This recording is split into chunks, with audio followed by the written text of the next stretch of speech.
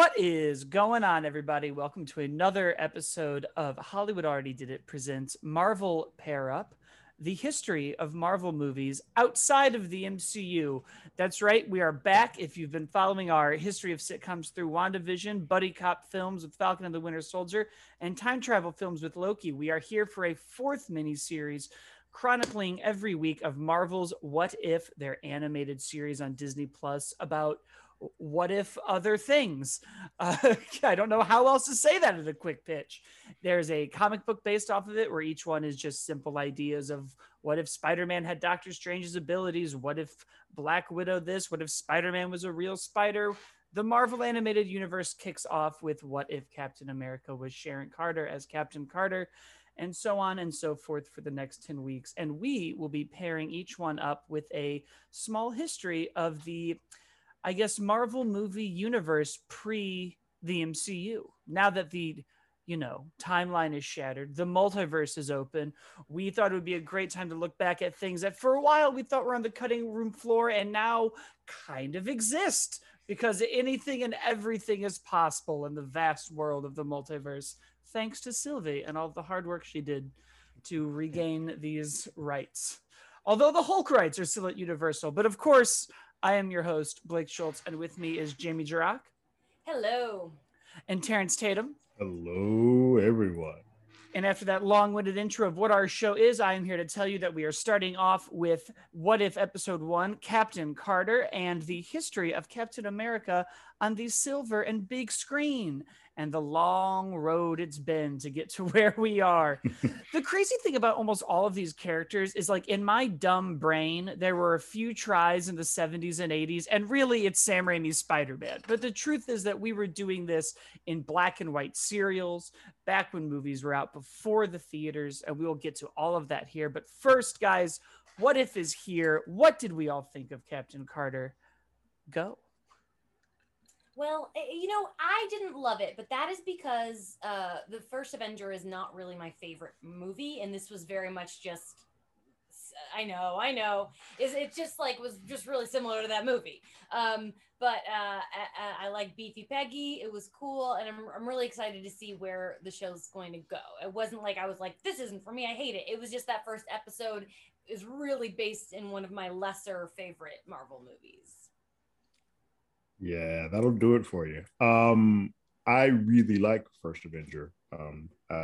Joe Johnson, and I love the Rocketeer. I love that old school style of filmmaking. That's pretty much what that movie is. So yes, I enjoyed this. I also did not love it, however, and my reason is because as much as I do love the First Avenger, there's a lot that they go through in that movie, and it's a good almost just around 2 hours, whereas this cartoon tries to shove all of that in 30 minutes, and it breezes by a lot of things where I'm like, I wish we could spend a little bit more time here. I wish we could do a little bit more play with this a little bit more, and we get in and get out of stuff very fast. And so by the time that it's over, I'm like, I want more of her. And I know I know this season we're not coming back to this. We may get back to this. More Peggy. She's the one character we're for sure gonna get again. But I can watch and listen to Haley do literally anything. So give me all the Carter. I just wish we got more of it this time. But the animation on this looks fantastic. I really dug it as far as the animation style. Well, I loved it. I loved the animation. I was all in. I have been in on this premise since the jump. It's probably been the Marvel show that I have looked the most forward to. I love alternate universes. I love weird what if this, what if that, who if this. I've loved as far back as when video games do nonsense with it. The comic book, of course, does it. DC loves to do it. I think some of the best stories in comics are often where we just throw out the continuity and we do things that are very off the beaten path, like the White Knight or Spider-Man Blue or any of the Marvel What If comics. So when we got here, I also am a big animation nerd. And I think one thing I like about animation with superhero stories is there's so much in comic books that require a astronomical budget.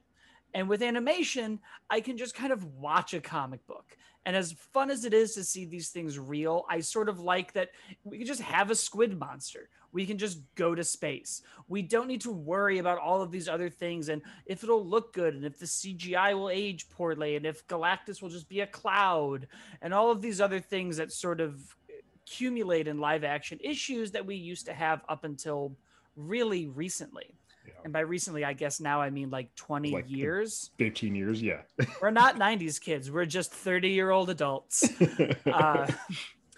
But even from the jump, Terrence, I do agree with you. When it started, I was getting a little worried about the pacing because it was really montagey. And what kind of bummed me out was how much I liked the animation, the story, the voice acting talent, and everything else around it, that I also very much felt that this could have been a 90-minute episode. We could have do a whole show here, because then my brain also is like, okay, is Steve about to become the Winter Soldier? And we're going to have some weird Iron Man Winter Soldier. And if that's true, what is Civil War going to look like? And if that's true, then what is Infinity War going to look like? And if that's true, like, is her Sam Wilson just Sam, or is it somebody else? And all of these other kind of things that started to think about that obviously we're not going to do in a 30-minute cartoon. Really what I'm asking for is like 5 seasons of a TV show. And I'm not going to get that for any of this. But once it kind of worked itself out, because what I did also dig was this almost Twilight Zone-esque end caps. The start and the end of it very much had a welcome to the stories of the Twilight Zone, these anthology kind of bookends. Yeah, I had goosebumps with Jeffrey Wright's voiceover, especially the point where it was like, and this is the moment it changed. I was like, yes. And look, no disrespect to Loki and Kang, but we explained the multiverse way more efficiently than that finale did. But once we kind of got going and we sort of got through what is really the first act of Peggy's story, which in this is like 10 minutes, which is a third of the show. I loved it. I loved the action. It really seemed, and this is, I think, one of the challenges we're going to see, right? My roommate kind of pointed out, it seems like the serum affects her differently because she's doing stuff and throwing tanks and things that even when Steve does, he struggles a bit. When he grabs the helicopter in Civil War, there's a big pull. She's like whipping things around like it's nothing, which I like. And it's cool animation and it's fun to see. But I was like, oh, that is going to be... It'll be like watching the Clone Wars Star Wars show, and all of a sudden they're like Hulk jumping, and I'm like, well, Obi-Wan and Anakin never do that in the live action iterations, which I think is just part of the freedom of the medium, which doesn't bother me too much until someone is like, hey, we're moving way differently. The whole sequence, which I thought was amazing, with her riding the back of Mr. Stark's new invention, and then like jumping through a helicopter and like floating through the air and doing all this. I was like, this is dope as shit. What is her power set? Because this seems to be a lot more than what Steve could do. But that's almost been the case, I think, with everybody else. Like, you almost get the sense that Steve like holds back a little bit, where I think when like everybody else who's gotten some version of the serum is like doing things that he's not doing. Right. So I'm sure there is some like, well, you know, but also he was like a skinny little boy from Brooklyn, and she is already normal-sized woman. Yeah, I would say both Bucky and she are actual normal-sized and actual hand-to-hand combatants before. Steve was just like, I've never done this before. It's like if I lift weights and Terrence lifts weights, like he's still going to look better than I am at the end of that workout. His default is larger than mine. But everything else I loved. I loved the ending. I liked this weird portal with what I'm assuming is like that Doctor Strange Shoggoth villain who I mostly know from Marvel vs. Capcom. But I'm assuming that that's what that was supposed to be, this weird squid creature that then spits her out. And I was like, I want to see her Avengers, because I immediately was like, well, now that the Iron Man kind of exists, right? Is Tony going to be like suited up?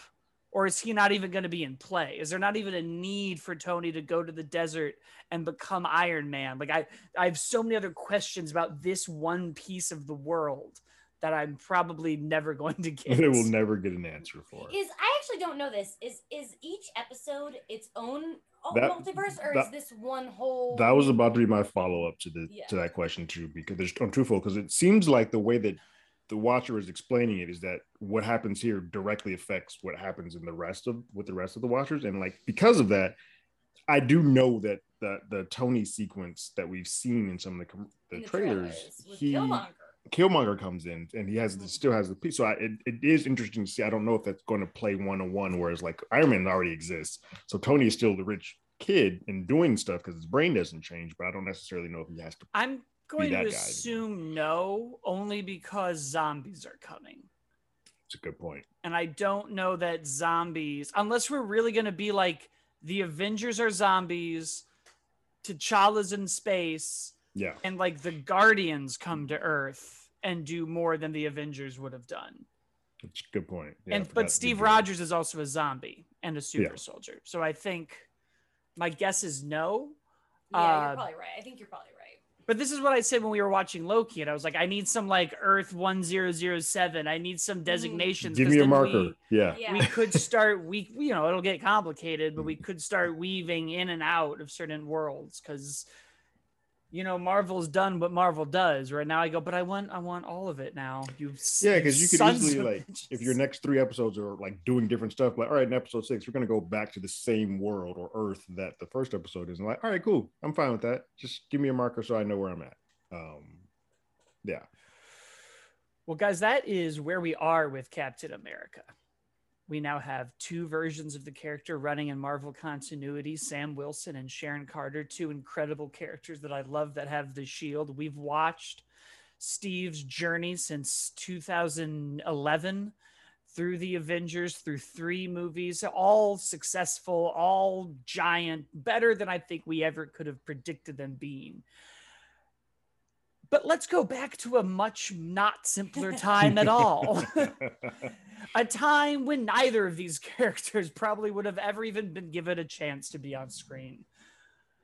I'm, of course, talking about the World War II era of films, the first opportunity to make Captain America only 3 years after he was created in the comic books, a Republic Productions serial. Now, there's a lot to talk about with just that production, but I think to really understand it and what's going to make our episode a bit longer, so like buckle in, is sort of understanding what both the film serials are and who Republic is. Because even I, as a film student and working in the industry, have always just sort of been like, the serials, they played them and they were shorter, You'd go in with your newspaper and they'd show you a sports reel and a film reel and a Barry Bonds reel. But of course, the film serials were a time really before television, even further back than the 40s, where we would put a cheaper, more genre-specific type of thing before your movie. Think old Looney Tunes cartoons, Flash Gordon, anything pulpy. And what really drove this medium were genre picks. Your sci-fi pulp hero movies, your Western movies, jungle adventures, horror movies. And this was because they were cheaper to produce, and as a result, you could kind of make bigger things in shorter windows, as opposed to a long-running thing where your budget would blow up. You can blow your whole budget quickly and make something really cool and compact. And they were kind of used at the time. Movie theaters were your air conditioning. You spent all day there. We'd have intermissions. Shows would go on forever. So it kind of filled in time because there wasn't much to do unless you had one of those wheels with a stick that you pushed around or a bag of jacks. Otherwise, you were at the movie theater. And as a result of that, you started having long-running serials like television, episodic things, 12 to 15 minutes. There'd be 6, 7, 8 of them. This is why now even some of the old Batman serials, they kind of look like a feature when they're stuck together. But in fact, they played more like a television show. I almost had a Netflix show, but broken out. But like there was a mini series. Yes, thank you, Jamie. Yeah. You know how Netflix has episodic creations. Oh God. And around the time of World War II, as with many things, like we talked about in our WandaVision show, we started to reflect the time. And of course, we were getting more and more America heroes and propaganda and go and fight the fight. And as a result, we started switching from sci-fi to crime, detectives, masked vigilantes, people who represented something. Batman was a big one, a huge one, but this was also a different Batman who had a rank in the army. I think he was a colonel. Everything kind of twisted, and that's where Republic came in, because they weren't even Marvel and DC yet. It was Timely Comics, it was whatever DC's brand was at the time, but all of these things didn't even exist as we knew them. So Republic was able to do things like the Adventures of Captain Marvel, who we might know now as Shazam, or the Spy Smasher, who was another big, like, we're gonna go beat the Nazis villain. So, of course, they would produce these to pretty decent success, but they would change whatever they wanted. There was no need for them to follow any of these comics. Some of them were even new. So, towards the end of World War II in 1943, they, of course, released the Captain America serial, changing everything they could about the character. He's now in the DA office. He has a secret identity. He's finding a museum villain. He's shooting a revolver. There's no shield. There's no serum. And of course, Timely Comics reached out and said, we didn't know you were doing any of this. Stop. And because we didn't know how contracts worked then, Republic was able to go, we don't have to do that. I didn't know that. That's really interesting. That can you imagine that today somebody just makes a Marvel movie? We're just going to take the title, we'll use it as our logo, and then we're going to remove everything else that's about this guy's name is, like, I think Grant Gardner or some shit. Like, it's just nuts. None of it makes any sense. Grant Gardner in the DA's office. It's like if Harvey Dent had a secret identity we didn't know about. Not the loud, obvious alternate identity, a quiet, calmer one. But of course, Timely was furious. And what ended up ultimately killing Republic and this medium wasn't Timely Comics, but time itself.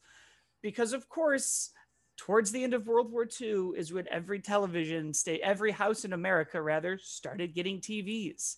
There stopped being a need to go to the theaters to watch these kind of black and white serials. Color was just a few decades away, but this movie was, as a result of this, the most expensive serial that was ever produced, the biggest budgeted one. This would be like if Endgame came out and we all just stopped going to the theaters immediately after, which kind of happened for different unrelated reasons. For unrelated reasons. But so as a result, this 7-arc serial sort of died on the vine. It lost more money than any serial ever did. Republic stuck around for a little bit longer. There wasn't even an attempt to make a Marvel property until PBS on the Electric Train station, the Electric Company on PBS, the children's programming, had a Superman short version in it. We wouldn't see a theatrical movie until Howard the Duck, which we will cover in this show eventually. An absolutely fascinating thing that we went out with Captain America when he was at his prime at the end of World War II, and the medium just vanished for years. Did you guys have any experience with serials? Are you familiar with them? I feel like Jamie would love them. Not in like those like old timey, black and white, the classics going like the theater. The closest I have are watching like miniseries when I was a kid, like the 10th Kingdom and things like that, but not anything from that era. Mine mostly the main one that I have, as I'm aware of, was Dick Tracy. That was a pretty big serial back then. The Shadow too, to a lesser extent, but Dick Tracy was like the biggest one that I was pretty aware of. But I know that they were cranking those out like back in the, even there's Batman serials toward the beginning. It's like the very beginning of that. Like I was known for those short little clips, and I because I was a kid watching some of this stuff, I always thought it was just like one big film or one big thing, not realizing that these are all little short segments. So I am enthralled by this whole little like, oh yeah, these were like little pieces of short content that they put basically like Tubi or Vine or some stuff. They were doing that back then. It's like, let's just piece all this together and make this one big content with property IP, which is fascinating. Well, it really. I learned this go around because I was gonna watch the 40s Captain America. Then I'm like, oh, it's 4 hours long. I can't do that. I don't even actually know if it's available. I jumped right into the 70s. because it was such a different way to do it. It does feel more like like a HBO limited series kind of thing.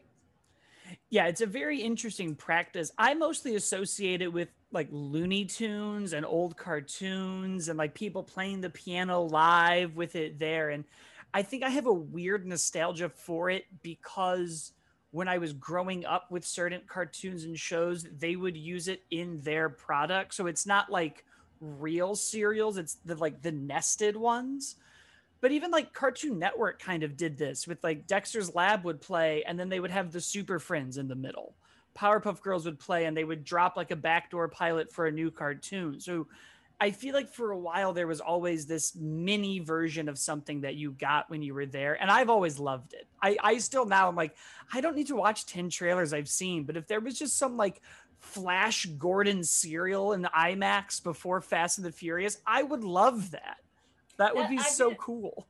That's why I wanted you guys to get to the New Beverly out here in LA, because before every movie they show like a little like Looney Tunes short or like a Three Stooges, or you know, just sometimes like old ass interviews, and then they show a bunch of like old trailers. It feels like that kind of old experience.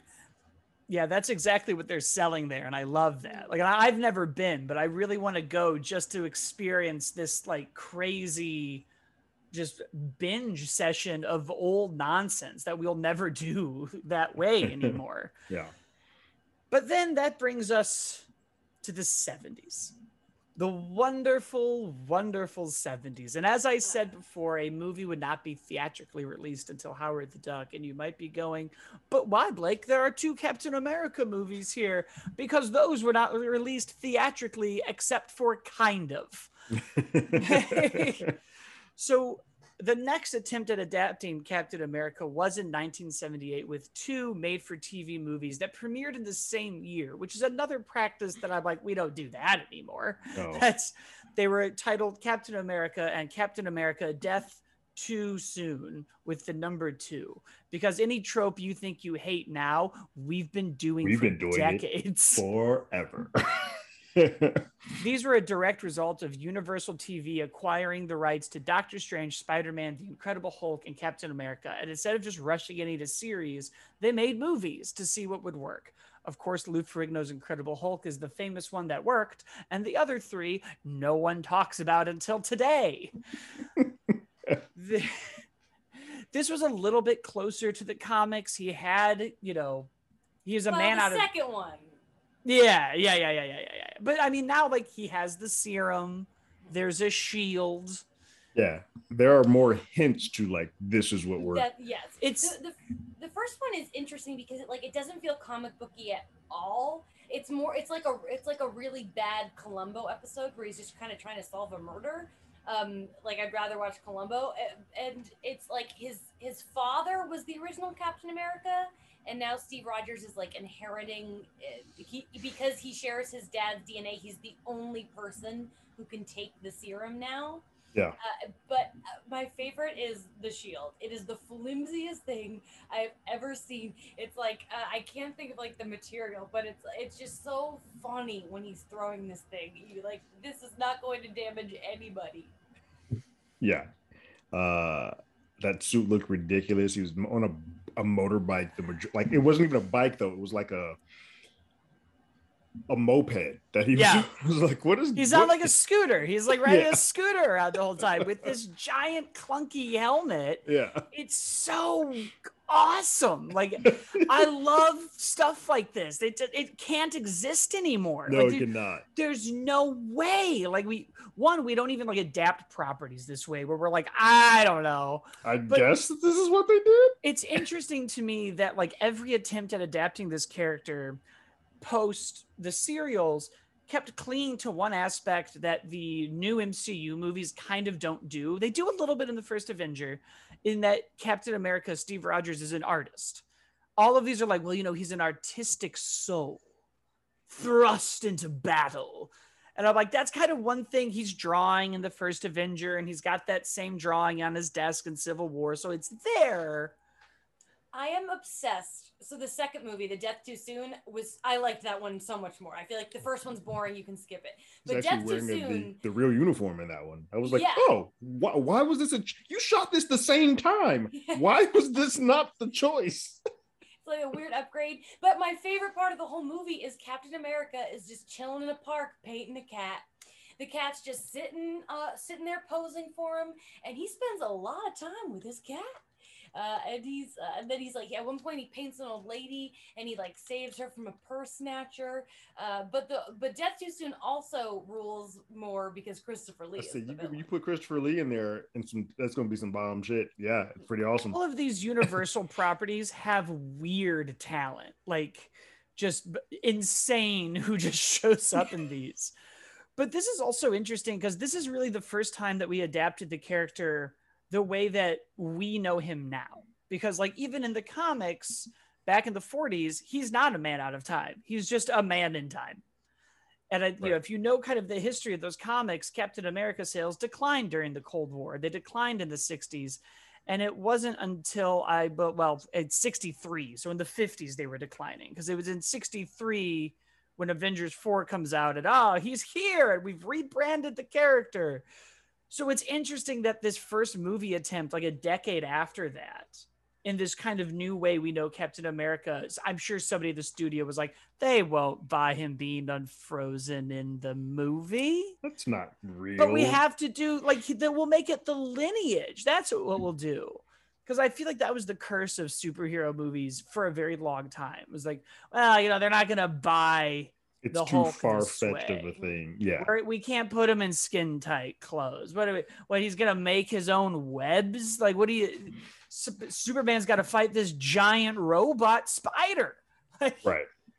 They just won't. That's a real thing when Kevin Smith was around. I do remember the spider. If you haven't listened to Kevin Smith's stand-up, the spider story is fantastic with Superman. But what's weird about these Captain America movies is they come out, they're literally the year after Superman. So it's like someone has done this correctly. And that was, when it didn't do well, a lot of people said, well, America doesn't look great right now. America's not, and we never did again after that. But it's interesting that they were like, well, these ideals won't be connecting with audiences. But like DC and Warner Brothers had beat you to it with Superman doing the exact same thing a year after Star Wars, when like tentpole movies existed for the first time, Jaws, Star Wars, Superman, in a way they never did, ever. Like those were like really the first three like summer blockbuster movies. I think Jaws is literally the first blockbuster movie, the way we know it today.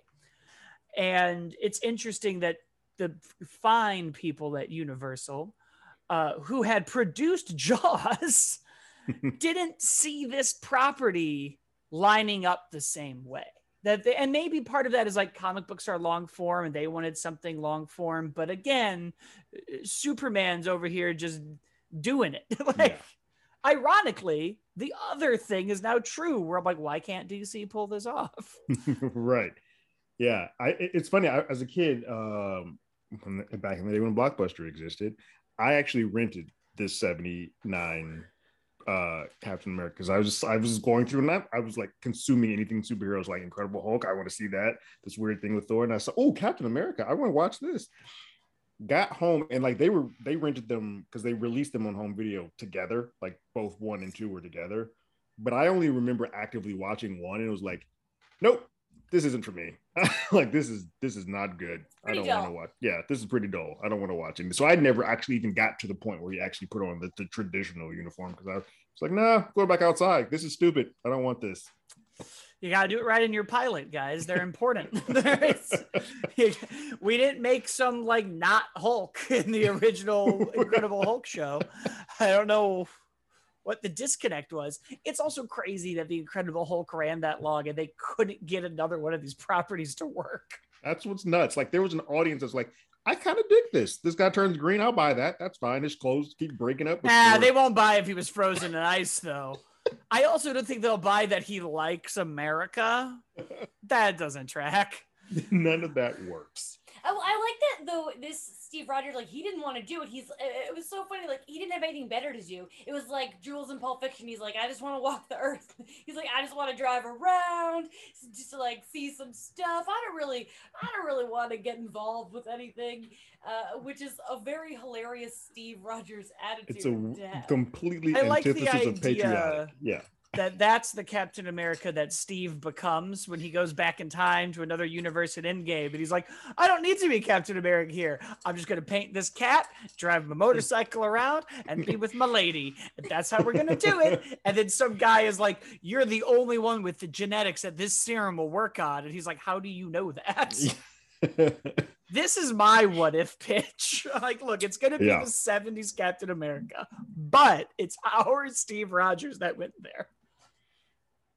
I think it would be great. And then that brings us to one of the longest roads in the 90s. Another one where I'm like, I could sit here for a whole podcast and we could talk about the history of canon films and it would be great and you would learn a lot, but we're not going to do that. Universal owned these rights. They wanted to make a movie. They were going to do it. They had it planned. Jeff Bridges was going to be Captain America. Peter Fonda was going to be Red Skull. I mean, we were hyped. And by we, I mean anybody who wasn't me and was alive at that time and following movie news. I got hyped reading that sentence, though. I know, I was like, oh, man, I want a dope 1980s Amblin-esque cap with Jeff Bridges and Peter Fonda. That sounds amazing. It probably would have been weird and gritty, like Escape from New York. Oh, but that movie never got made. And that's where the history of that ends. It just didn't happen. It stopped.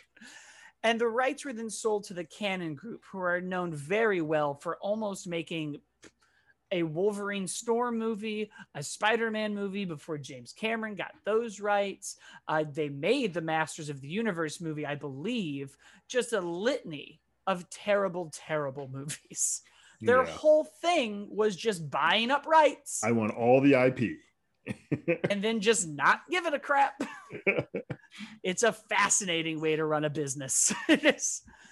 And so then it gets sold to the Cannon Group, and several writers come and go, several directors, every actor in Hollywood reads this script. Nobody wants to do it. Nobody cares.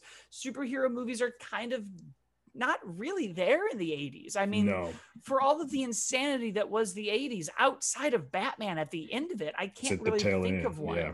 No. Like you had these Superman movies that got bad. You had the Incredible Hulk on TV, and that was kind of it. Yeah. We were about to have a renaissance of it in the 90s with animation and kids programming, and then it was all going to take off. But Captain America was not part of that plan. So then one of the heads of Cannon Group is let go, Menahem Golan, if I'm pronouncing that correctly. And he got to keep the film rights when he went to 21st Century Film Corporation, which is not 20th Century Fox, but I see why you might be confused. And as part of his severance package, he got to keep the rights to Captain America. I just love that these rights were passed around like cigarettes in a prison. Like no one wanted them. No one wanted them. It's and look so at now, crazy. looking at like the wars, like the Sony, Disney, and everything. It's like times sure have changed. Oh, now if you have a Marvel character that's not part of Marvel Studios now, you clutch on like Universal's never gonna make a Hulk movie ever, but they're gonna keep that title till they die. Like it's crazy. Namor is somewhere over there. I think it's wild. So they wanted this movie to coincide with the 50th anniversary of Captain America. What a fun thing that would have been. Nope. It did not make this date and would then alter its debut to a direct-to-video with it wasn't even an American release. It was Yugoslavian. It came over here on Laserdisc and VHS and DVD. It's like part Italian. It's part American. It's fascinating that this got a first release in the UK about a US comic book movie. Like, wait, what? What I love the most about this movie, and I love it with a lot of movies, is it's so hard to find any concrete information about its production. Like everyone's like, I don't know, somebody had cameras in a Cap costume and they just rolled. I enjoyed watching this one. That's what's weird about this movie. I actually didn't hate it. I was like, this actually, it's not good, but No. it's entertaining. it's and- very 90s. Like it feels very much in that late 80s. Now I was like, oh, this is Yes. in that wheelhouse. And I could see that if somebody had the property Cap, this is what they would end up with. Like this I think- sort of makes sense. It's hilarious that Red Skull's Italian, and he has a really hot daughter, and it's so. But what I was really surprised about this movie, and why I think it pairs perfectly with What If, is because the first like 20-30 minutes Feels are just like what we got from it's First the Avengers. story in this. we know for the Yeah. most part. I mean, him in the room becoming Cap really is similar. But a weird thing, somebody makes a comment in the room and they're like, "Well, he's not going to be Superman, but he is this." And I'm like, I feel like Superman as a comic book exists in this movie, not the character Superman. But it was really weird hearing the name Superman. it was Spider-Man, Sam Raimi's Spider-Man does that too. Is that, well, you're not Superman, you know? Yeah, and it's like, oh, this exists as a comic strip in this world, not as Superman as an actual person. I think both Marvel and DC have a history of like in their comic shops, you see the other company's characters, which is cute. That's kind of like Stallone and Arnold's Yeah, last like action hero. We'll still give you a nod. Like we see Yeah. you over there. We respect that. Yeah. Yeah. I was really surprised. I didn't expect. So like the first 30 minutes or whatever, it's in the 40s. He fights Red Skull. Red Skull looks so cool. I was mad that they made him like have plastic surgery so he was no longer red. They're like, we only got so much $100,000 to do this. No, I'm confident somebody on that set was like, it worked for Joker. Oh yeah. Yeah. And then they go through time. He does get frozen in ice, and then he's in 1990, which I did not expect. I thought that whole movie was going to take place in the 40s, and all of a sudden it's like, oh, the year I was born. It definitely sets it up that way because it opens and like it's like you're in Italy, like you're looking at castles and when oh, okay, this is what we're doing. It was like, nope, here we are, present day. I'm like, oh, how did we? Okay, cool. I don't know how we got here.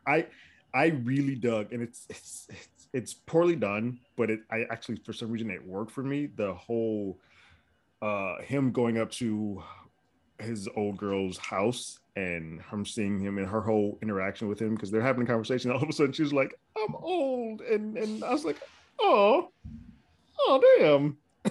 It's very Winter Soldier, It very is. Peggy and Steve. Is. I felt like, what if Stanley Tucci's character was a woman? What if Red Skull was Italian and got fucked somehow and had a daughter? What if Captain America's go-to form of escape was pretending he was getting car sick, getting someone to get out of a car? When it happened once, I'm like, cool. I was like, oh, this is his shtick. He's doing this. He did that 2 times. Comedy works in threes. Where's that third one? I know. I really, really hope that Marvel starts mining some of their own like kooky history as we get deeper and deeper into What If. But that was the 90s. I'm with you. I think it's fun. I think it's campy and weird and wacky. And it's the kind of comic book movie that I'm really glad exists because now like we've kind of got them down. And like Marvel has its formula and now they're playing with their formula in very interesting and unique ways.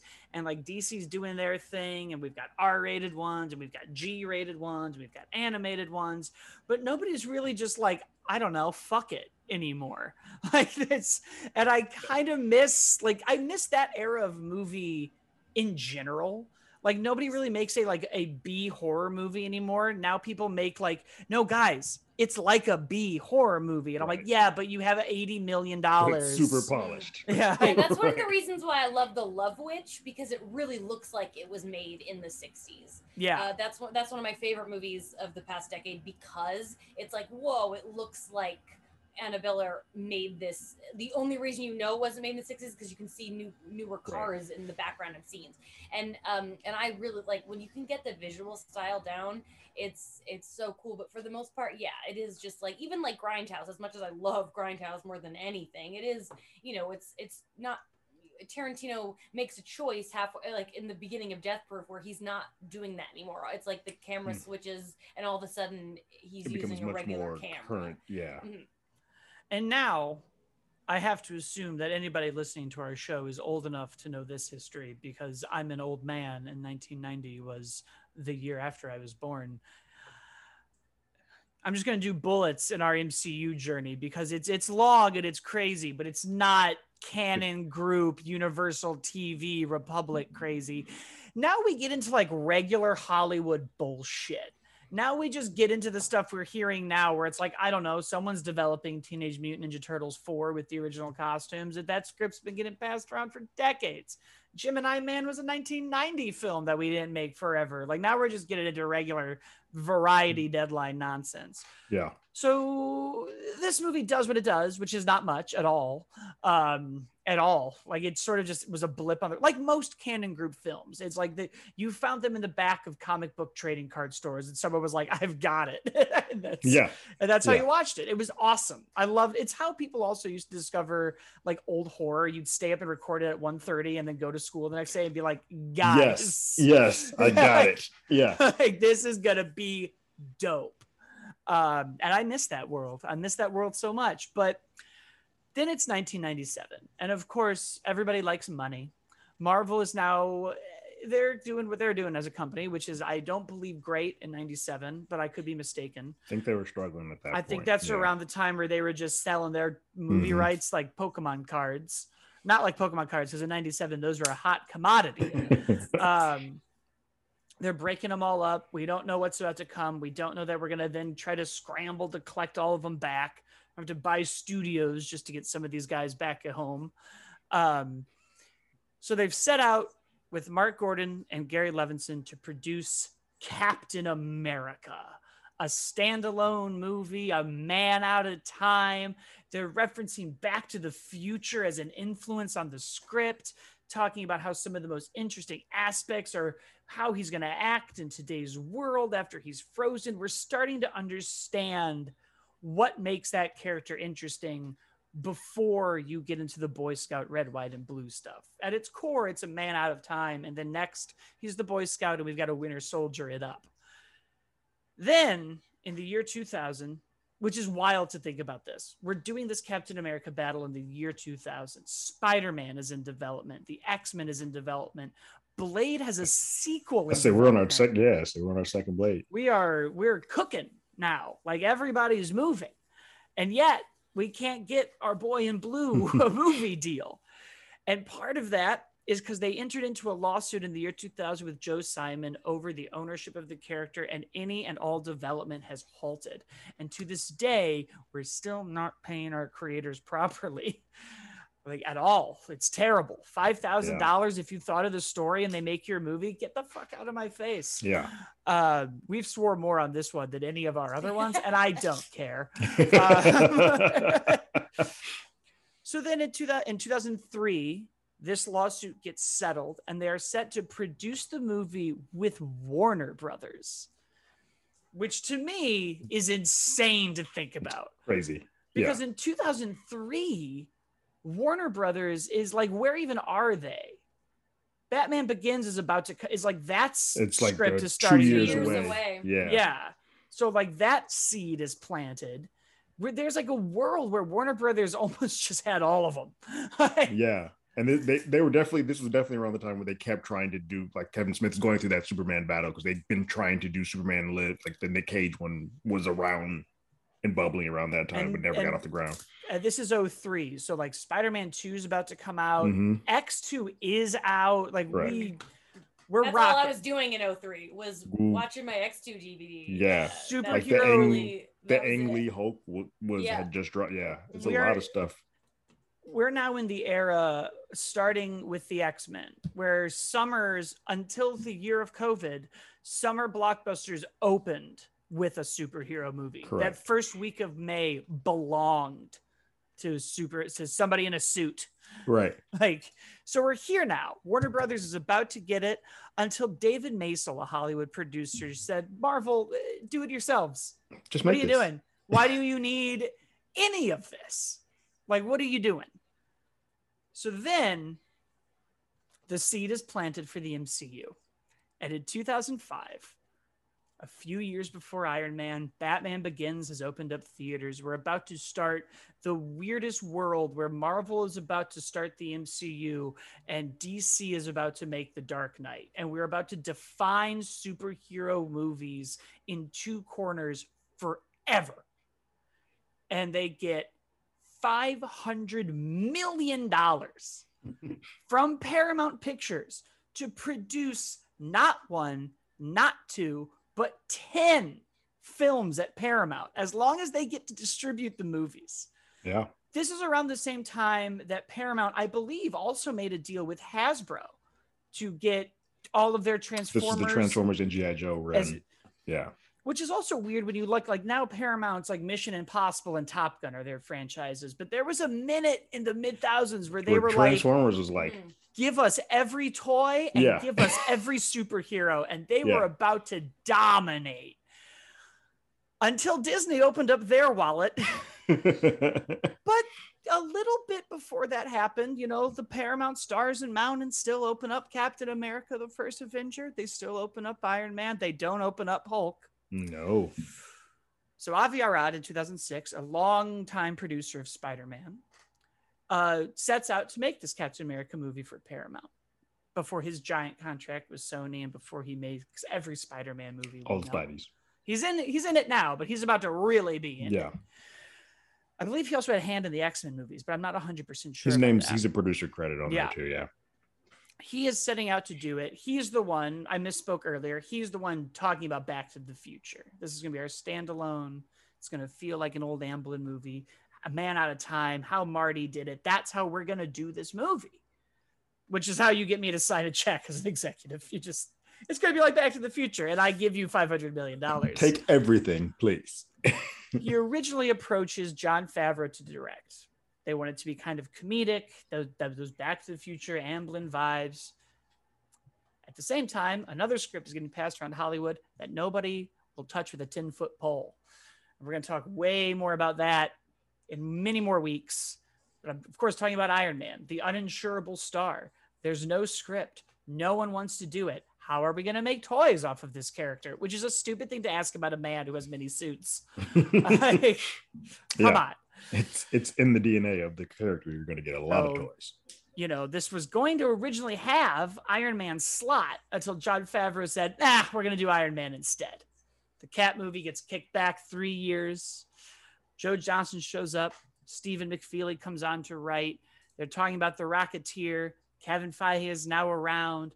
We're starting to build a universe. We're no longer just going to make this a standalone movie. He now has to become the linchpin of what we're going to set out to do. Then Disney cracks open their wallets, and then we're just off to the races. That's really it, because from there, we just cranked these things out. Winter Soldier shows up, Civil War, Endgame, Falcon and the Winter Soldier, and now Agent Carter. So I guess the question really is, where did some of these past adaptations fail? And like, what do you guys think makes Captain America work? And why does Steve, Sam, and Peggy all fit the characters so well? What is it about these three characters that are worthy of the shield? I think that's a great question. I think part of it is the technology we have now. I mean, it's just, there's more you can do with those characters. And the cast, I mean, both Captain Americas of the 70s and the 90s, I watched literally 2 days ago, and I forgot the actors' names. The 70s Cap was like a himbo weird, and then like the second Cap was better, but still like there's no nuance, there's no layered. And I think that it's a lot comes down to the writing and the performances, and it's just we can put more money at it. There's more interest. You know, back then there was no one, like you said, no one really cared, so it was hard to put money into it. And I think that has a huge part of it. Yeah, I want to piggyback a little bit on the especially the 90s one, because he's a step up from the 70s Cap, but I just think there's a likability that he does not have. I remember more, and I just watched this like within the last 40 years. I remember more about the ancillary characters than I do about that Steve Rogers. I think what was important for Cap to work, and same with uh, Agent Carter. A little less with Bucky because he's supposed to be bad for a great deal of it. But there's a sense of humility that Captain America has to have, and it feels like the Steve Rogers in the '90s one is very much like I'm. Once he gets that, it's like I used to have polio, but now I can run and walk. I'm the shit. Like there's a different type of bravado, whereas Steve still feels human. He doesn't feel like he's deserving of that serum, and that's what you need to have somebody who is completely like all powerful. Like there's nothing you can really do to harm Cap. You need to have that sort of heart on your sleeve. Like I don't think I'm worthy of having this type of thing going on, because then the audience can kind of connect to him more than they would have probably ever before. And I think that's what works now. And I think that's what works with why these MCU films are a lot better today. We do put a character moment or a heartbeat moment into it. Whereas I think these films back in the day were like, hey, let's just get somebody in spandex and make a beat 'em up, smash 'em up action film. And that's just how the '90s were to an extent. Even some of the films that I love, like Batman '89, that means it's Batman. Like that's what they're doing. It's that they don't really get into the underneath the hood of it much until we get to the Batman Begins era, and that's just the way that world was. And I think that's why these films, the current day MCU films, and some of the DC ones, work a little bit better. I agree, and I think a lot about when we go back to that 1940s adaptation and World War II and these American ideals and the propaganda that we even talked about a bit on our Falcon and Winter Soldier podcast, and what America represents and what Steve represents in this character. And when they were making this new one, it's 2008 politics, or what they were in 2008, coming off of it's always a crazy time. Yeah. And they asked Kevin in an interview, why do you think this character will work for a global audience, that people will connect to a character so deep in American ideals and American idealism? And his response was, well, the mistake that people make is that Captain America only represents Captain America. He really is meant to represent democracy, truth, justice for everybody. He isn't meant to represent even like, Team America World Police, we're going to go in and fix it. He represents more the idea that we can understand one another. And in that empathy, we can build a better society. This is why he brings together the Avengers, because as kind of the World Council says to Nick Fury, they're a bunch of freaks. They're unbalanced, disjointed. It takes Cap to see past Tony's insanity and past Thor's bravado and past the Hulk's destruction. And, one of the best parts in the Avengers is like, I hear you're the man to find a cube, Banner. Is that the only word on me? Well, it's the only one I care about. And it's like, that's such a Captain America moment of like, well, I don't care. He saves like Bucky. The Feige quote that you just said is interesting, because I think that brings it kind of full circle to Captain Carter. Like, we're not watching that and thinking like they didn't call her Captain Britain, which could have been from, they could have done that from the comics, because I think that's the point. It's not about one country. It's about doing the right thing for everyone. And I think that Feige, if he said that all back then, now he's getting to showcase it even more now with Peggy. And it's interesting because it does kind of go back to what that first Superman movie did so right, is they made Superman a character that's not built on his powers. That movie is about Clark Kent and who Clark is and his upbringing and why he has this willpower. And it is interesting because you then watch these adaptations where at one point we were just like, we need a guy named Captain America who fights bad guys. And then in the 70s, we kind of were just like, we didn't really know what we were doing or what we had.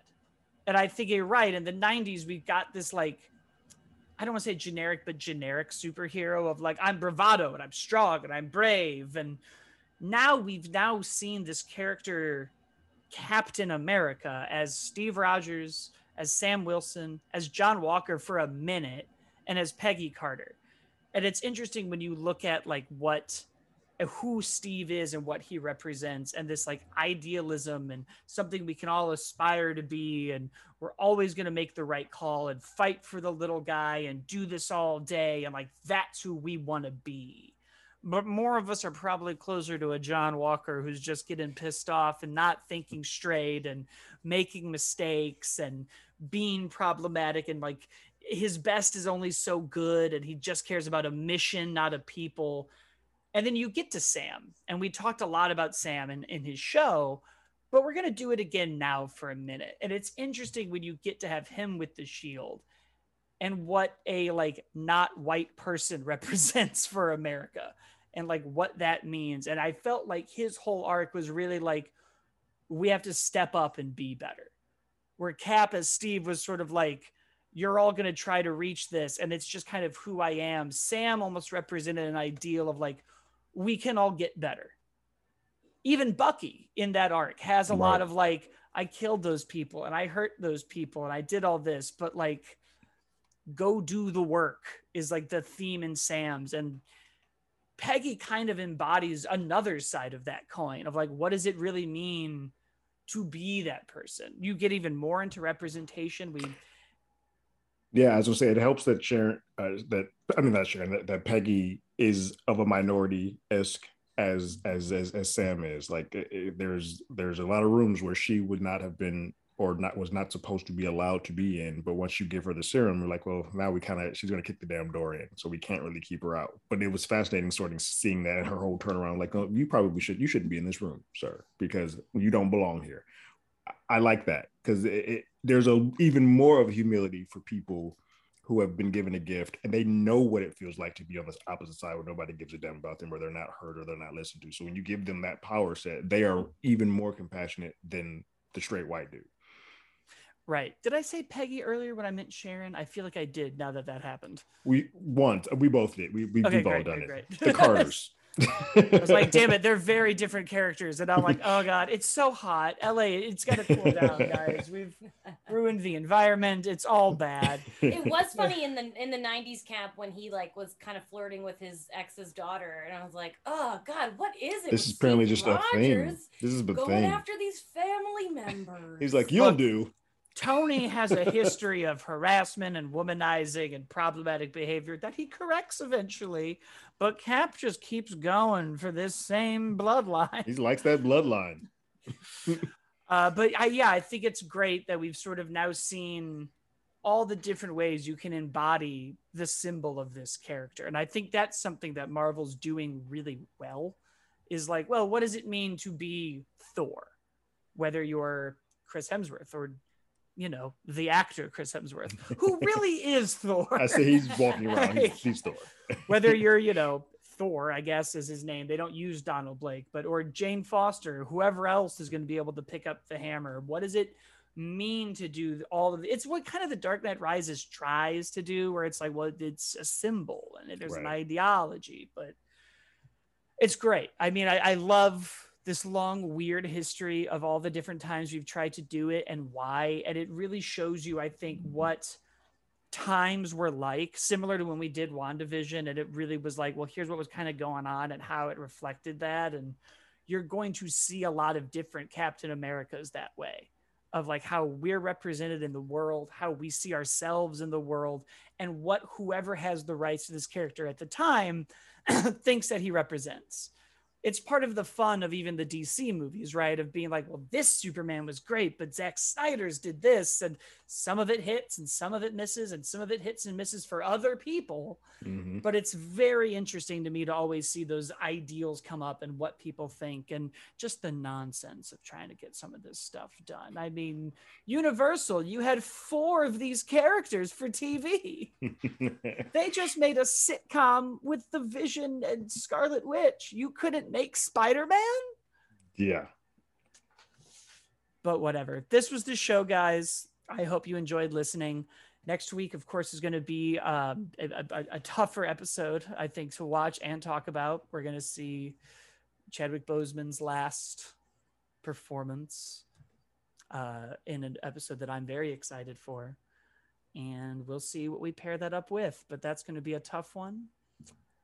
But it's also going to be great. The concept alone is because I think that was what my struggle with this first episode was. It's so close to a movie, but T'Challa in space, that's not like any movie we've seen. I think they had to warm us up, right? We had to kind of get ready, and now we're gonna take a beloved character in a beloved franchise, and then we're gonna do zombies. Yeah, I was saying then zombies. So we're just gonna get crazier as it goes along. Before we sign off, Blake, I want to say, I didn't know a lot of what we talked about today. Like you did, like you knew your shit, and I learned a lot. So I hope that our listeners feel the same way, because I'm leaving this recording being like, dang, I am a Captain America movie expert thanks to Blake. Oh yeah, they either tuned out 40 minutes ago or they loved the lesson. And if you didn't tune out, you should leave us a review and a comment on our podcast app and on our YouTube channel. You should subscribe to either or both, depending on how you live your life. I know people are on the go again. Of course, we're going to be doing this every week for the next 10 weeks. But while we do that, Terrence and I will be doing the regular Hollywood Already Did It podcast about movie reboots, remakes, sequels, and adaptations. Coming up on that soon will be Candyman, Shang-Chi, and then who knows how movies will be released, if they'll ever be back. Sometimes we do another show called You Can't Do That Anymore, still about movies and movies that you may not be able to make if they're problematic or why they are or aren't problematic. Every now and then we get some that I'm like, but it's, they tried and it's not that bad. If you cut out that one joke, it's still pretty good, which is how a lot of people and movies are, I think. And then, of course, I do How Do You Figure about action figure and toy collecting. That should be coming up more and more. Terrence does all the other stuff on our channel, the reactions, the reviews, and Jamie, of course, works at comicbook.com and frequently is on the Phase Zero podcast. And that was our show. Please don't destroy us for saying Peggy Carter instead of Sharon sometimes. It's very hot and we're talking very quickly. But I'm sure it won't happen again. We'll see everybody next week. Later. Bye.